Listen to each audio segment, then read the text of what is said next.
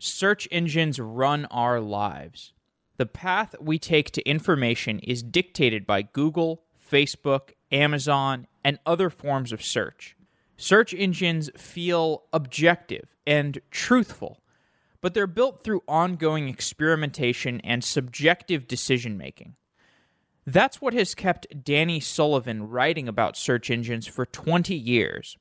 The content Google prioritizes, the ads that we see, the way that a product review changes how highly a search result appears on a screen. These are the topics that Danny studies. He's the founder of Search Engine Land, an invaluable resource for news and updates about search engines and marketing. I've been reading Search Engine Land since college, so it was a treat to sit down for a conversation with Danny. Software Engineering Daily is looking for sponsors for Q3. If your company has a product or a service, or if you're hiring, Software Engineering Daily reaches 23,000 engineers listening daily. Send me an email, jeff@softwareengineeringdaily.com, if you're interested. Thanks for listening to the show.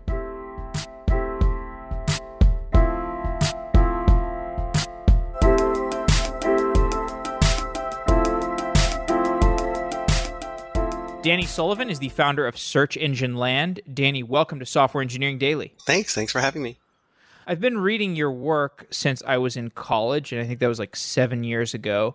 And one thing that you have captured in your writing, even back then, is how engineering and marketing have become intertwined. And this started with email marketing, I think, but it got much more interesting with search engine optimization.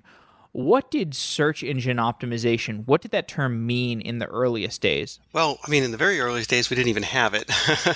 So, it emerged around, I think, 97 or so. And the idea was really that the search engines were going to interact with websites and look at the information on them, and depending on what they could gather, would have an impact on whether or not your listings would rank well in the top results.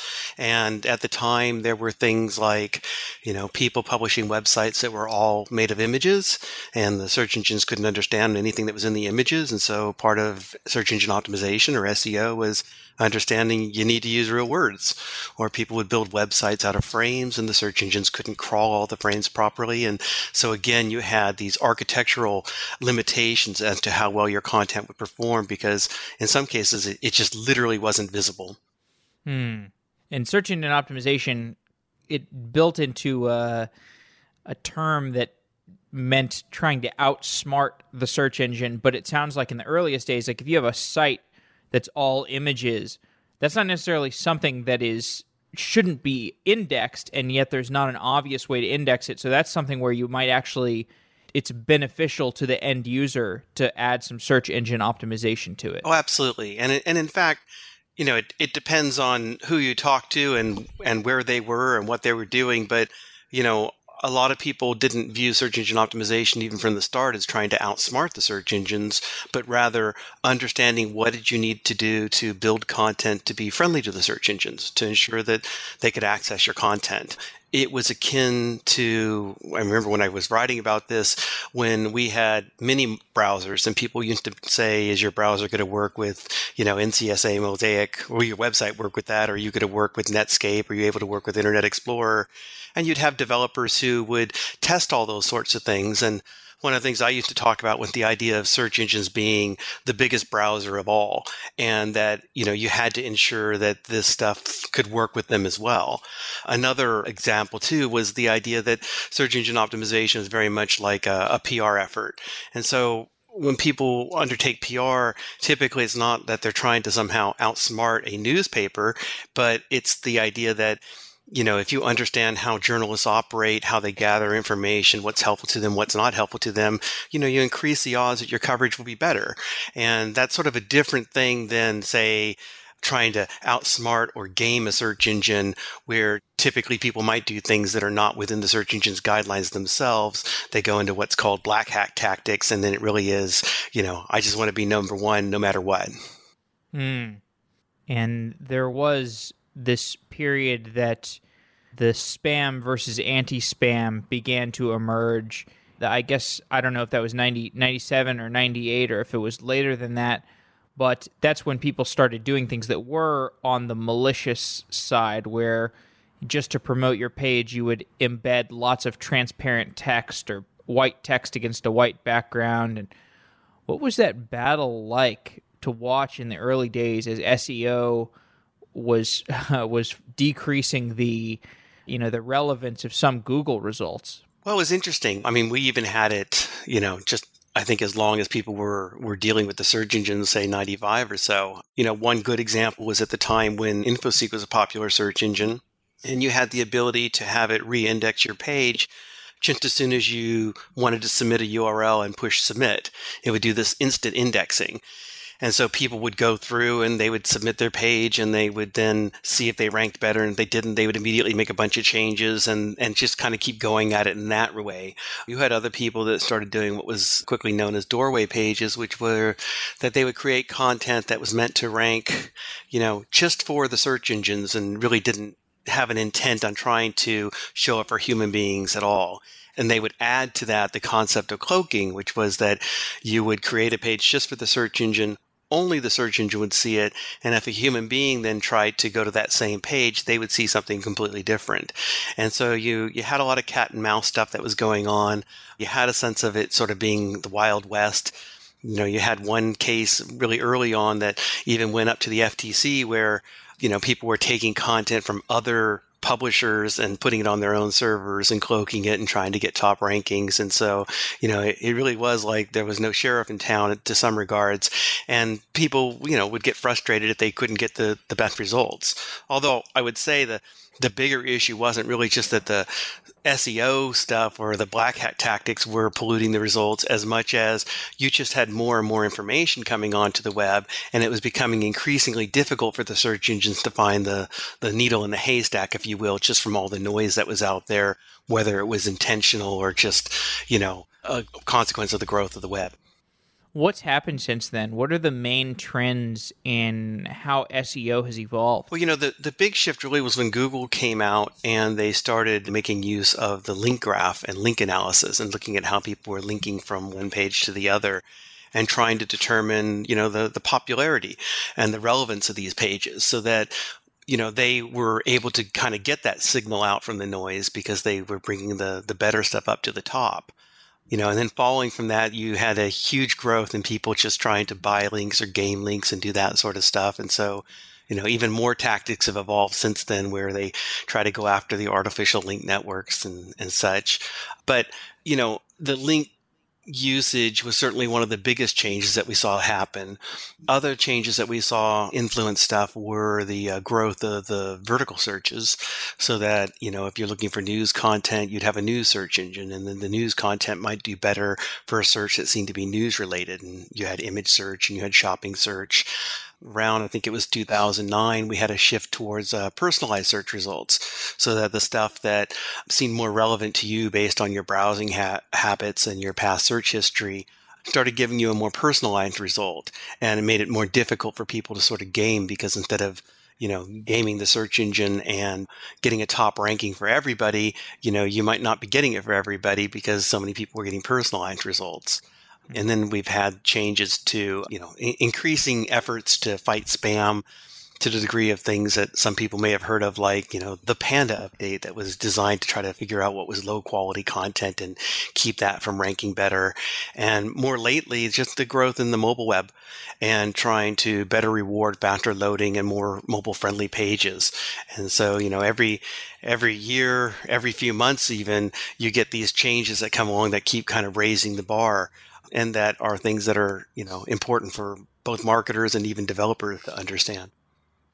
When I think about mobile, I think about taking on my phone, and sometimes I go to Facebook, or I open up the Facebook app, and then I go to some news site that I get linked to on Facebook, and then the ads are just like loading like crazy, and the ads are such an affront to my experience. And it just makes me think, man, if Google were responsible for this piece of quality, it would never make to the top of the search rankings. But the fact that a lot of attention has shifted to this news feed model of consumption rather than a search-based or I email you link sort of model. It seems like it's really changed the content consumption of the internet. Certainly. I mean, you've got two things that kind of happened there. You had previously, to say Facebook coming along, especially the idea that the search engines and Google in particular were somehow the gatekeeper in the way that people would get, all of their content. And then you had this new growth in consumption where social media came alongside it. It wasn't that people were consuming less through the search engines. It's just that they were spending even more of their time now also consuming through social media. And the social media having their own challenges. And it's been interesting watching people like Facebook having to constantly update their algorithm to try to fight low quality content in the same way that we've watched the search engines and Google in particular do that over the years. And even as, you've seen this rise in ads, you've seen Google itself try to do things. They've had any number of efforts where they've said, if you have ad heavy pages, you might not do as well. If you have experiences where you're interrupting the user too much and, your pop-ups might be too interfering, especially on mobile, that you might not perform as well in the search results. So, it's continual evolution of trying to get people to good content. Facebook has algorithms that promote certain posts. Google has algorithms that promote certain search results. I know you're on the outside looking in, so you probably can't say with super significant authority, but to what degree, how do these compare? How do the algorithms of promotion compare? Well, it's much different because with Facebook, their algorithms are, heavily tied into, the personal experience and showing you stuff that seems to be related to what you're already viewing or what your friends are liking or what may be popular among your network. Whereas, Google, while it has the personalization, I think is, far less prone to do that kind of filtering. And so you also will have Facebook, I think, try to look at what this community of known users is doing and the amount of time they're spending and so on. Google can do that to some degree, but the connections are not as strong, and they don't see everything, let's say, that's going out on the web, whereas Facebook will see everything that's happening in terms of a click from its own network. Now, Google can do that based on how people are clicking on their own search results. So, they do have some degree of that as well, but I think that, Facebook just might have better insight in that regard. Does Google also get more comprehensive insight because they are the browser that is the most popular at this point? It gets debatable. They get data from how people are browsing. I've even lost track at this point to the degree that they say that's used or not used within their search results. I think their last stance was, no, we're not using it. People don't necessarily always believe that. And maybe there was an announcement along the way where I've missed that sort of stuff. But, they certainly can see a lot of the browsing that's going on. They have the potential to understand how long people are dwelling on certain websites and what they're doing there. Certainly on a personal basis, they'll use that information. We know that they'll use that as part of your personalized search results, the websites that you're going to. And in aggregate, potentially they're using it as well. And it does give them a lot of insight in that regard. As well as the idea that, they have many sites out there that run things like Google Analytics, which means that they see a lot of the tracking that's going there. They typically have said that they don't use stuff like Google Analytics, and that kind of makes sense because you can't rely on something that not everybody's using. So if you've got some sites that don't use it and they don't have insight into it, then it makes it difficult to decide you want to reward or not reward based on that.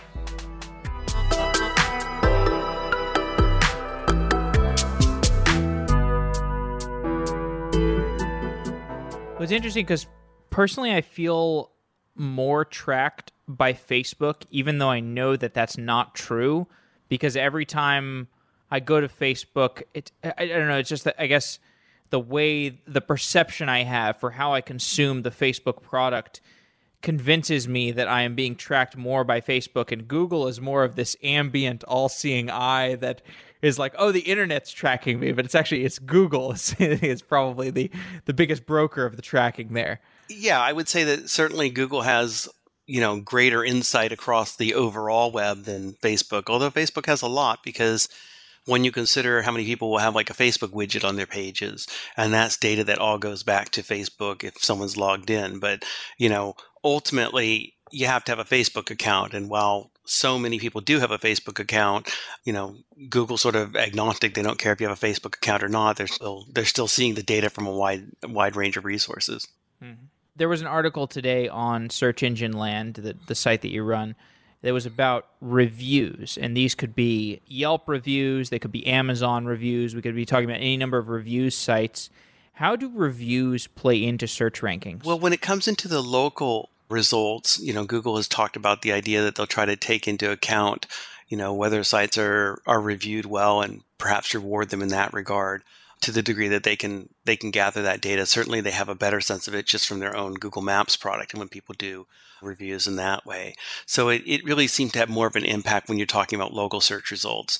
In particular, it's something that they've wanted to do and made an effort a few years ago when you had someone who had that had like an eyeglasses site that got focused on in the New York Times because the person was convinced that any kind of review, whether or not it was negative or positive, was a citation that would help them rank better. And so the whole story was about how they were happy to be, horrible to customers. They didn't care. They would still always win.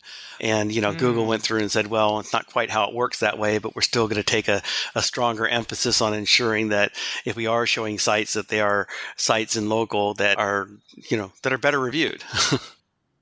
There's a lot of critical press around Yelp.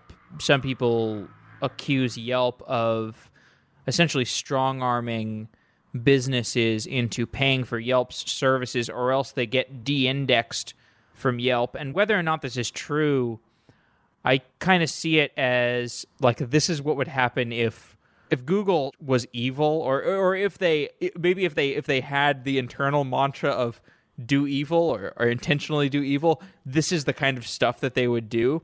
Well, what do you think of those accusations around Yelp? Do you think there's any truth to that? Well, I mean, they've been concerning, and certainly there have been some cases where you're like, well, isn't it funny somebody did poorly on Yelp and then suddenly they got a call from a Yelp salesperson? Yelp has been steadfast in saying it doesn't work that way and that they're not trying to target people and that, it's not that you're just going to buy your way up to the top. But, I think it's one of those things you still want to keep an eye on and that it still needs to be watched. But yeah, when you hear things like, I got a call from a salesperson as soon as I got a bad review, it's like, wow, okay, what's going on there? And there's like a lot of cases where people have said that happens. But yeah, it is a little disconcerting. And it could be one of those things that's like driven by internal incentives that are pretty opaque to the outside, where it's maybe one of these things like the Wells Fargo pressure to do cross-selling, where maybe there wasn't necessarily an explicit directive from upper management, but it's just one of these things where like, oh, the way that the incentives are set up, it just permeates the company. It could even be where the incentives were not initially set up to do this kind of thing, that it's just like it's a malicious outgrowth, and because they haven't done anything to quash it, it's just a way that it's just a facet of the company. Yeah. And I think the hardest thing, I think, for a business is that especially, I think a few years ago, you'd have these local businesses that were, just local businesses and being very busy doing their business. They're not internet savvy. They weren't, up on the idea that necessarily they should even be on Yelp, or that they already were on Yelp when they didn't know it, or how they should be responding to customer inquiries, much less being on things like Google Maps. That, they were local and dealing with people because they walked in through the door and they dealt with them that way. So, you kind of feel for them when suddenly they've had this whole internet kind of injected and they've had to figure out how we make time, how we come up with the expertise, how we deal with this sort of stuff. I think these days, though, if you're a local business, you understand something like Yelp is a fact of life, and you really can't just sort of ignore it in the way that you could have in the past. You have to have a strategy about it. You have to understand that if there are people complaining, that you're interacting with them in that way. You're never going to please everybody, but I think the more that you can be proactive, the better it's going to be for you. Yelp is a kind of a product where there's not necessarily going to be as much consumer scrutiny. I mean, there may be some consumer scrutiny, but when I go on Yelp and I find a restaurant, I usually find the restaurant, I go and eat there, and I'm like, okay, that was good, decent restaurant. But In contrast to Amazon, Amazon, it has a bigger ownership of the end-to-end experience. If people are returning products on Amazon, Amazon has a better view into the product quality, and I think maybe that's led to Amazon having a better reputation among customers.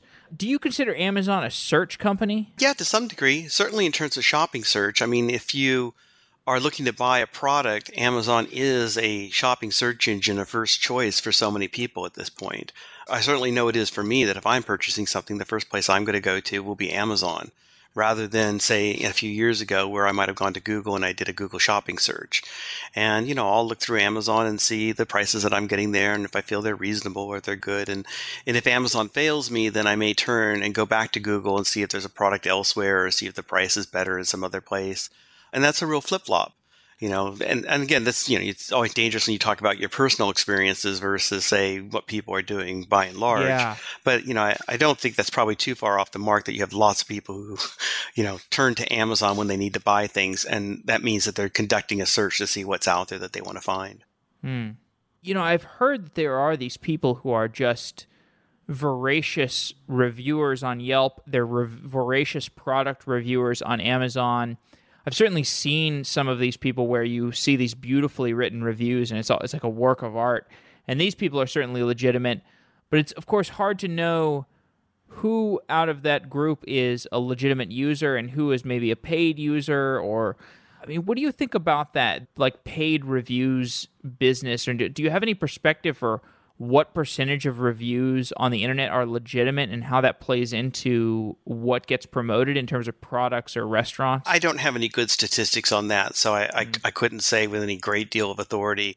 Yeah. Certainly you can see, say, on Amazon, and anybody who's purchased something from them may have been through this experience where you get the product and they're like, please leave us a review and we'll, perhaps give you 10% off. Or what's more noticeable is when you go in and you look at some of these things that are highly rated on Amazon and then you look at the reviews and they're all like, I was given this product in return for my free and unbiased review.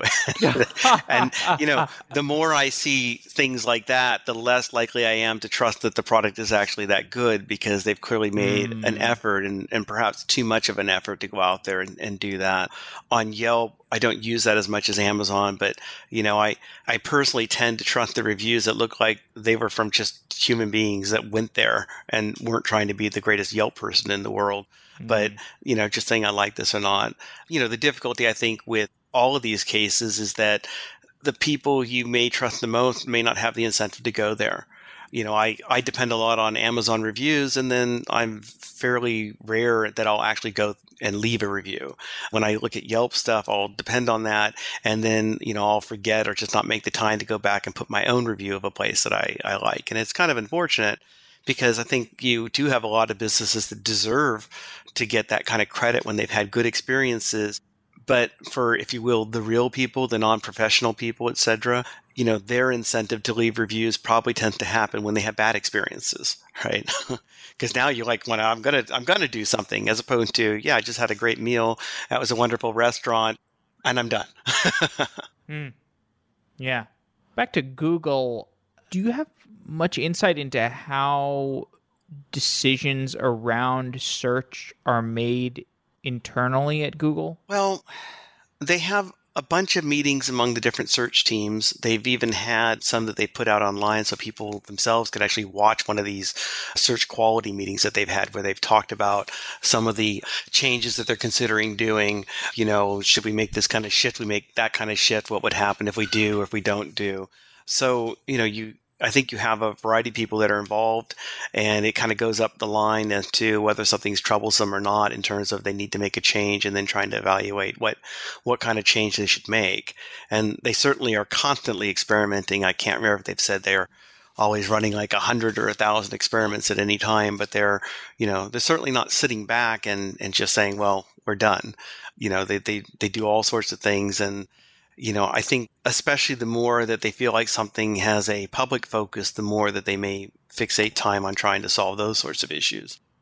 You had a recent post about how Google is penalizing websites who distribute content with link schemes. Explain what a link scheme is. Google considers a link scheme anything where you're trying to get links back to your website in a way that they would consider unnatural or unearned.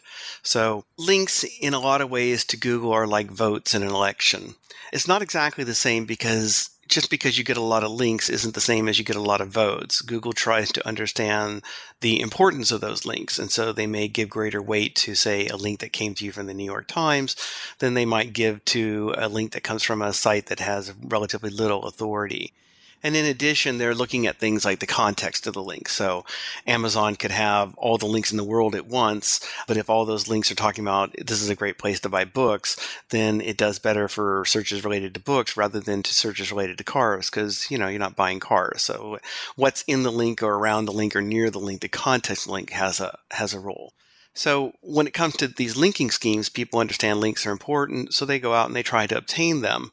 And there are things you can do that Google would consider to be acceptable, and then there are things that they feel like are more extreme. So like in this example I was writing about, you would have people who would write content for news sites, and the content that they write, they would give to the news sites for free, and it would contain, many links back to the originating site, to the person who was distributing it. And the links oftentimes would be very what are called anchor rich or text rich. They were a lot of words in the links, a lot of words that perhaps the site is hoping that it will rank better for. And, the hope is that if these places publish this content, then they've obtained all these links from people across the web and that they may do better for those words. And, Google feels like, taken to some extremes, that's unnatural, that you didn't really earn those links because someone editorially reviewed this content and decided it made a lot of sense to really reward you for it as much as you just kind of gamed the system, almost kind of like ballot stuffing. Yeah, I want to actually talk about search advertising. We've been reporting heavily on online advertising and ad fraud and trying to get a really deep picture for the different players in the advertising space. So I want to talk about both of these. I want to talk about online advertising, and then I want to talk about ad fraud. So I believe 70% of Google's ad revenue comes from search advertising. I think the breakdown is like 70% and then like roughly 30% AdSense, something like that. Explain how search advertising works. Well, it's pretty straightforward. When you're talking about search advertising, someone is placing an ad so that when a search is conducted for certain words, their ad will appear. So, you in a basic example, you do a search for, say, cars, and you've got someone like Toyota who wants to show up, and so they buy ads that are linked. So when someone searches for cars, their ad shows up at the top, and it's like, hey, how about buying one of our Toyota cars? And when someone clicks on that ad, Google gets a per-click fee. And that's the basics of it. The more complicated aspects are that, you pay more depending on the popularity and the competition around a term, but you also may pay less and still do better over other people who want that term if your account is shown as having a good history. So that even if there's somebody out there who says, I'll pay $100 per click, and then you got another person who wants to pay $50 per click, if that person who's willing to pay $50 per click has an ad that actually draws more clicks overall, then Google may reward them because, they're going to make more money off of that in the long term. And then the mechanisms of buying against words are greatly evolved now where, you can actually just buy against certain kind of concepts, or even as what Google announced last week, you can have your car ad show up only for people that Google's determined are actually in market to buy a car. So, they determine these people have done a whole bunch of searches related to car purchasing, and now they'll show your ad only to those people as opposed to maybe people who are searching about cars generally, including things like, say, Cars the movie. So the customers of the search advertising, are the customers the brands themselves, like Toyota? Like, is Toyota directly purchasing the ads, or does Toyota go to an ad agency and then the agency goes and makes the purchase? It can be both or either. So you have brands that buy things directly and companies that buy things directly and manage their own accounts. That's very common.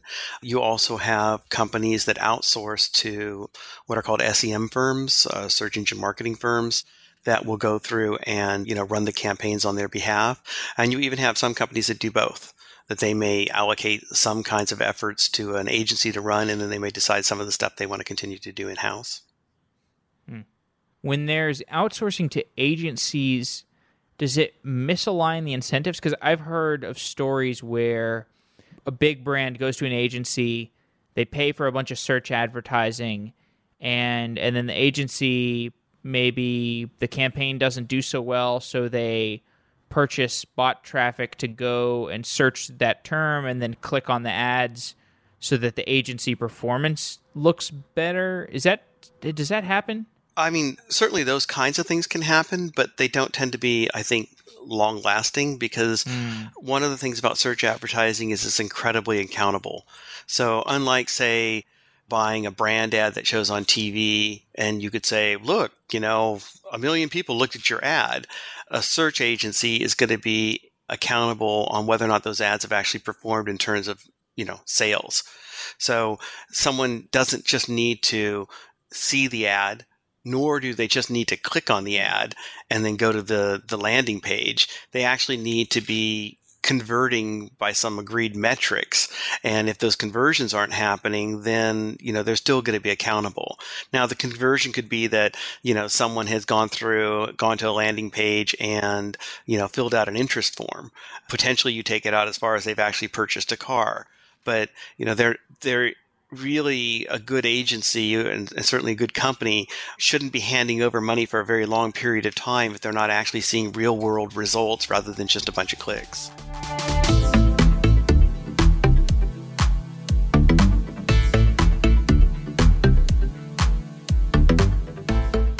This takes us to the complexities of attribution, because if let's say I'm a car company and I air ads on television, I'm airing I'm paying for search advertising, I'm paying for all these different things, and then the customer converts, it can be hard to disambiguate what the channel is that actually caused the attribution. So I guess this takes us to that classic saying that, half my advertising budget is wasted, I just don't know which half. Is attribution an unsolvable problem? Well, like last week, Google kind of announced that it was solved, at least according to them.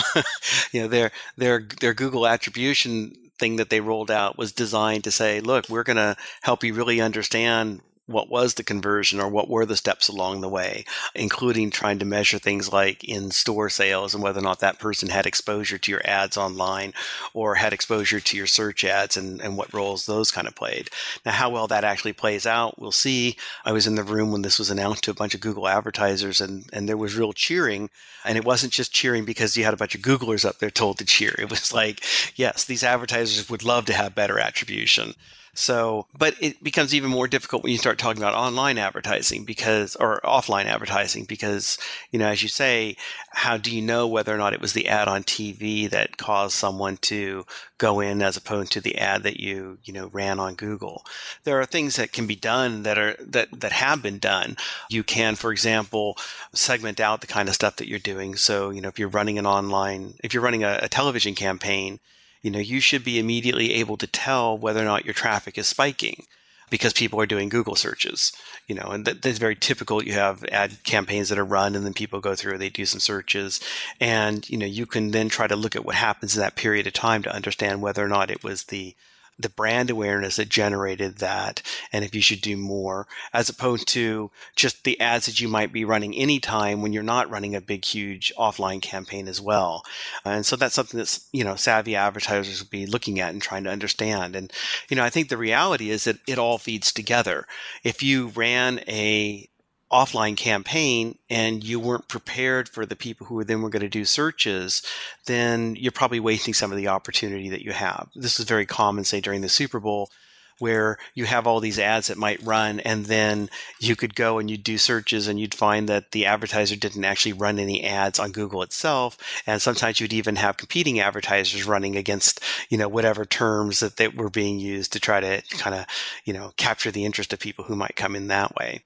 So, it really is trying to understand how all this stuff filters in together and, and account for it. But, also realizing there's probably not any single channel that's ultimately, I don't want to say the blame, but ultimately generating the whole conversion. So in my reporting for advertising fraud stuff, most of the stuff that I've investigated has been display advertising, and there's a lot of fraud in display advertising. Of course, it's impossible to audit exactly how much there is, but I've talked to a lot of experts, and the numbers that even the lower bound of their numbers is pretty alarming. I don't understand search advertising as well. How much fraud is there? Do you have any perspective on that? I don't have the figures off the top of my head, but Google usually does an annual report. The numbers, unsurprisingly, are very small. I think they're like single digits. They usually report a lot about how much they've actually caught before someone's billed on it. It was a very big issue years ago. And in fact, there was a whole case that was filed against Google about fraudulent clicks. You would get people, especially who might click on their competitors' ads or do something like that to drive their competitor prices up. Wow. And some people felt like that was going to kill Google. And in fact, the lawsuit was settled, and it wasn't settled for that amount of money. And it really hasn't been that much of an issue, even with the display ad stuff that's going out there. Google, I think certainly itself comes under targets of, are your display ads suffering abuse? But I think that most of it tends to be on other networks that are perhaps less robust about catching, unnatural clicks and things that are happening there. Ultimately, it comes down to the advertiser looking at their performance. If you're running these campaigns, and suddenly these campaigns that you've not done anything different to are getting more interest in traffic, but less conversion, there's something wrong. And as an advertiser, you certainly behooves you to examine it and raise the questions with the network itself about what's going on and where are my ads showing and how do I narrow it down to places that are actually working.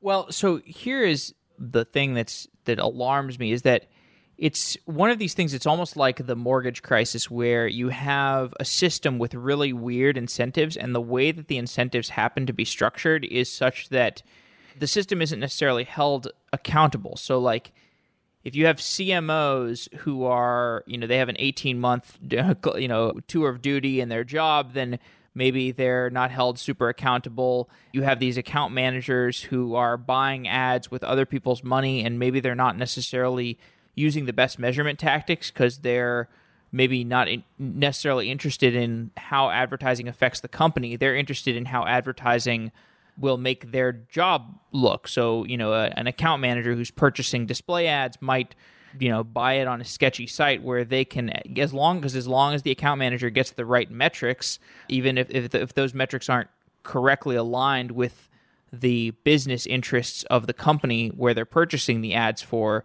that's not going to lead to, smart purchasing decisions. And then, when you have all these buy-side incentives messed up, that just leads to the sell side, the ad tech businesses offering products that are just catering to the misaligned incentives of the buy side. Well, so one thing I'd say is, first, for all the faults that I think happens with digital marketing, the accountability with digital marketing, seems to be far, far better than the accountability with online marketing. Digital marketing platforms and purchases typically don't involve commission to begin with, so you're just not getting a cut of whatever you spend. You're having to, negotiate to get paid on top of what the actual media purchase is going to be. And then with offline, for example, if you look at those television campaigns that will run, you may get a sense that, well, this many people looked at your ad, which really isn't taking into account that many people just fast forwarded through your ad and didn't really see it. And you don't really know who's watching it. And you have a best guess of what the demographics are. And the accountability for offline stuff is almost laughable. And really, I think it's kind of sad in some ways that digital gets so accountable for, the waste or the problems it has, because it's so accountable that you can actually figure out what it is, as opposed to offline where you can't tell that as well. Now, that having said, no one wants the waste, and you do want to know that the things you're spending money on are actually effective. But I think that even if the CMOs are saying, well, we're just spending a lot of money and look at how great I am, ultimately more and more is coming back to performance. We've had CMOs, I think it was the FTD one. I could be off, and I'm trying to think of the top of my head a few years ago, but I think one of the reasons they were dismissed was that their search campaigns were not performing as well for them to sell ads in the way that they were expecting. That there was a real bottom line, like, why did we not make more money? Oh, we didn't do it because this didn't work. Okay, we're going to get someone else who understands that. So I can certainly see that accountability problem happening, but I do think ultimately what you're going to get is more of the performance marketers who start to move up into those roles. That I think you're going to have a change where you've had CMOs who've come out of brand building and offline purchasing and the traditional forms of advertising get replaced by people who grew up, doing search ads or doing display ads, who live and breathe the idea that everything should be measurable. And if you can't back it up, and if I'm not seeing that this is actually increasing things, we're going to make some changes. The things that concern me the most are, like, I saw this, somebody I know showed me this scheme recently, and he's going to publish about it eventually. I don't want to say who he is, but it's a scheme where this well-funded company, basically all that they do, quote-unquote, marketing, but what they actually do is they pay celebrities to post content on their Facebook page, and because a celebrity is posting it, they get real clicks, and then they use those real clicks to launder fake clicks from bot traffic, and then they just get this combination of real clicks and fake clicks pouring into their crappy news sites with just salacious titles, and there's ads all over these pages, and it's just, this is the kind of scheme that ends up bilking advertisers for lots of money, and I certainly a lot of these advertisers are naive, and certainly these sites are probably things that are like not on hopefully they're not on AdSense, or maybe they are, I don't know, or hopefully these are served by lower quality exchanges and whatnot, but I just use it as an example of the sophistication of these ad fraudsters is basically at the level of Wall Street. It's like the Wall Street level of sophistication with zero oversight, like zero penalty if you get caught. And I just look at that incentive structure. I have no way to comprehensively audit it. Nobody does.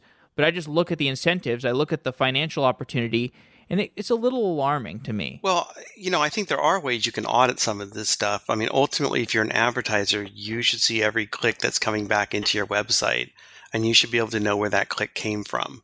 So if someone's doing this sort of thing where they're orchestrating bot traffic mixed in with, if you will, real traffic to drive you visitors, you should be able to detect that.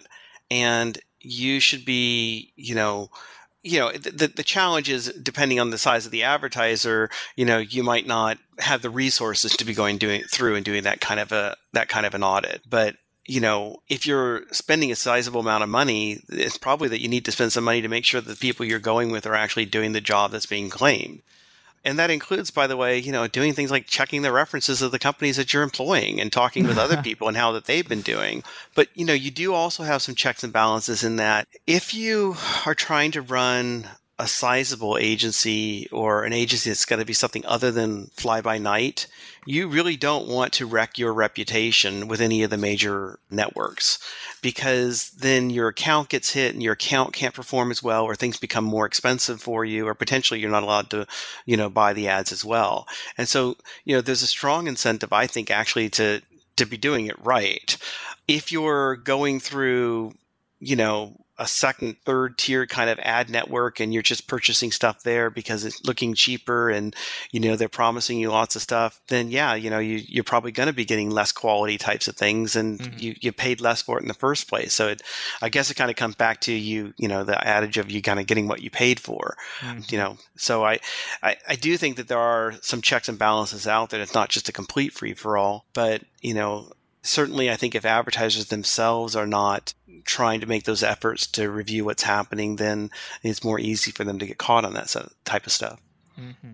You wrote last month about what you consider to be Google's greatest search quality crisis. Explain what is going on with Google's search quality. Well, in the fake news era now, you've had greater attention drawn onto the kinds of content that people are seeing and how it's getting promoted. And what was happening with Google was that you had a lot of attention focused on Facebook, and then people noticed that, like on Google, you had a fake election results story that was showing up in the top of its results, promising that these were the real, presidential election results, and they weren't.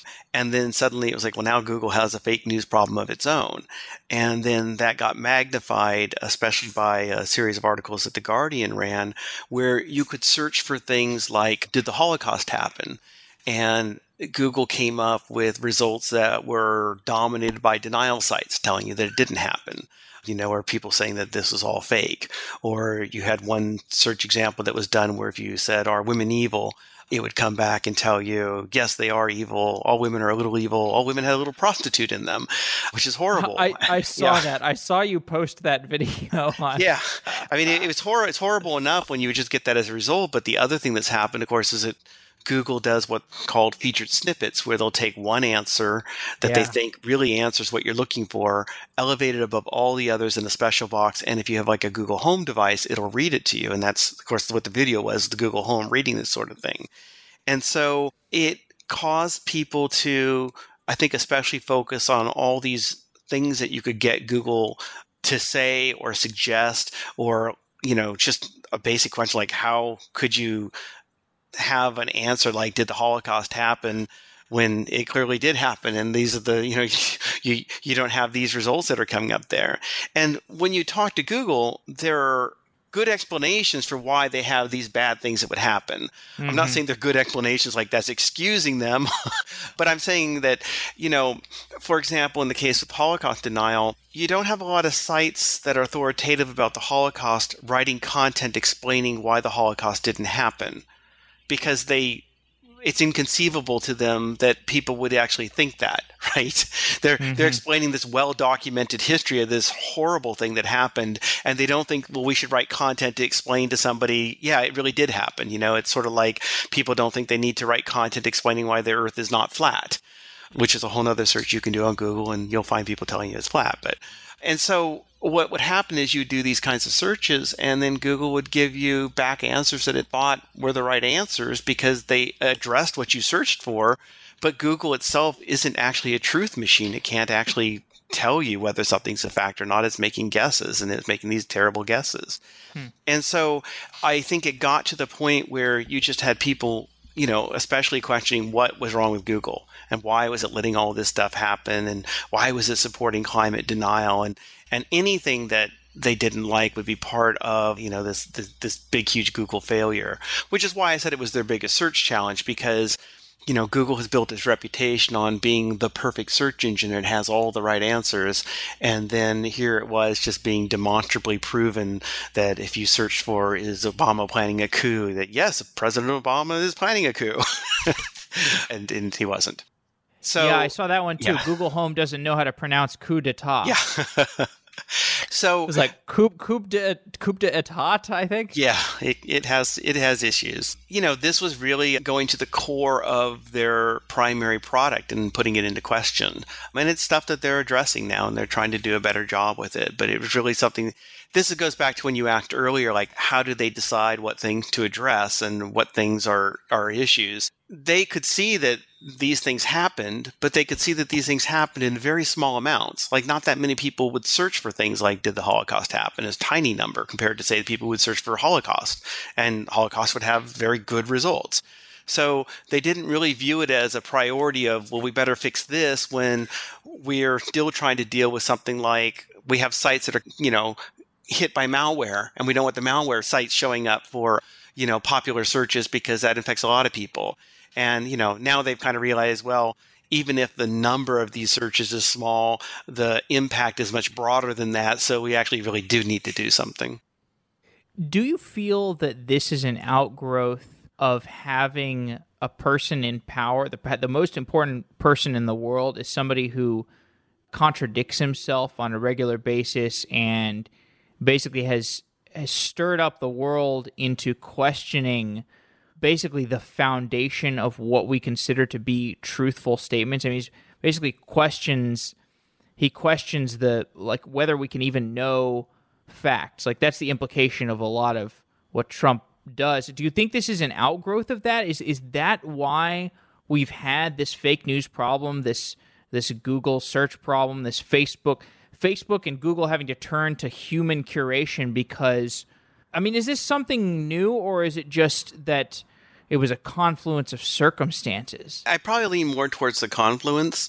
Yeah. I think you've continued to have this growth. I think you've had people, putting out their own versions of what the truth is and their own alternative facts. And you've had people within their own filter bubbles that have been growing up more and more and more. And that, it's especially, I think, all come around the election where it's really caused a great deal of awareness and concern among people.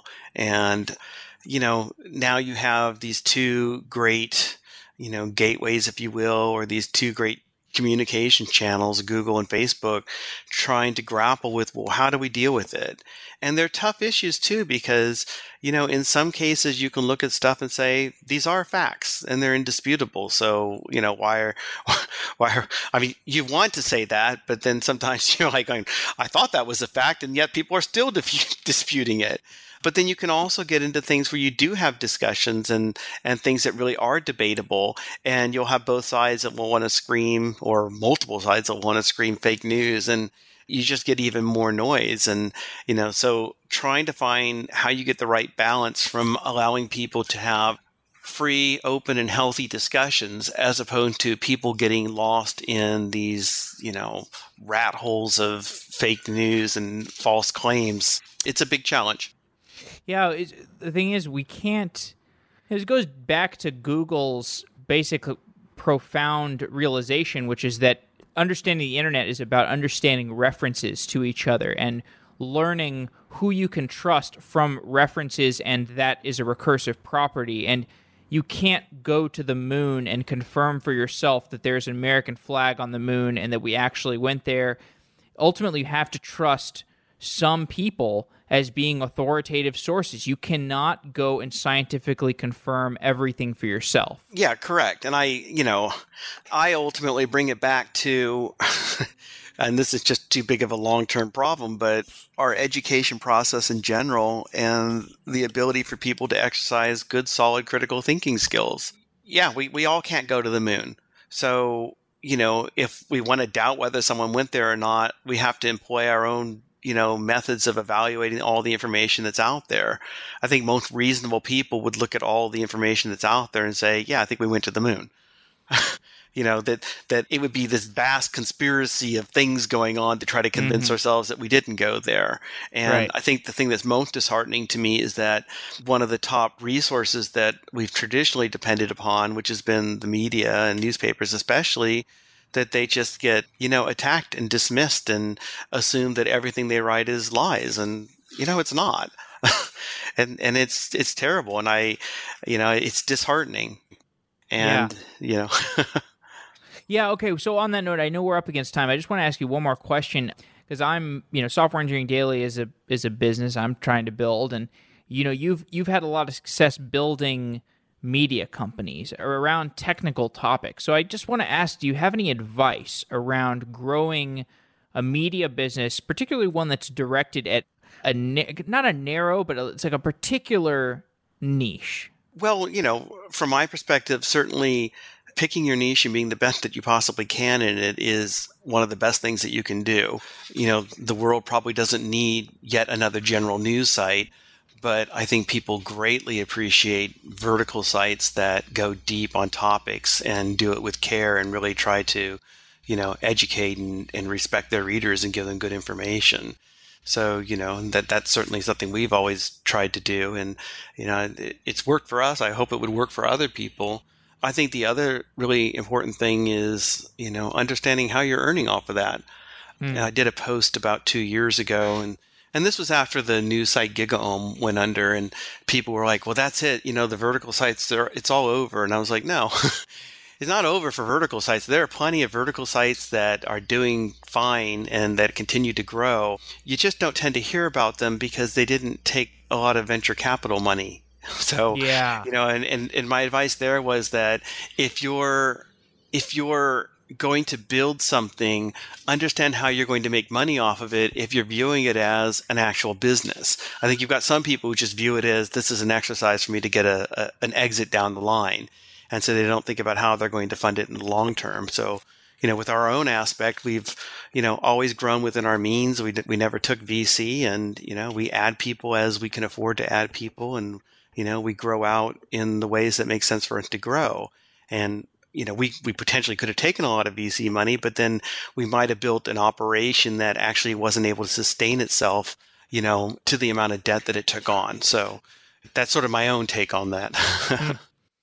Yeah, that's really instructive. Okay, well, I'll take those words of wisdom to heart. Danny, thanks a lot for coming on Software Engineering Daily, and thanks for producing a lot of content that I've read over the years. You're very welcome. Thanks for having me.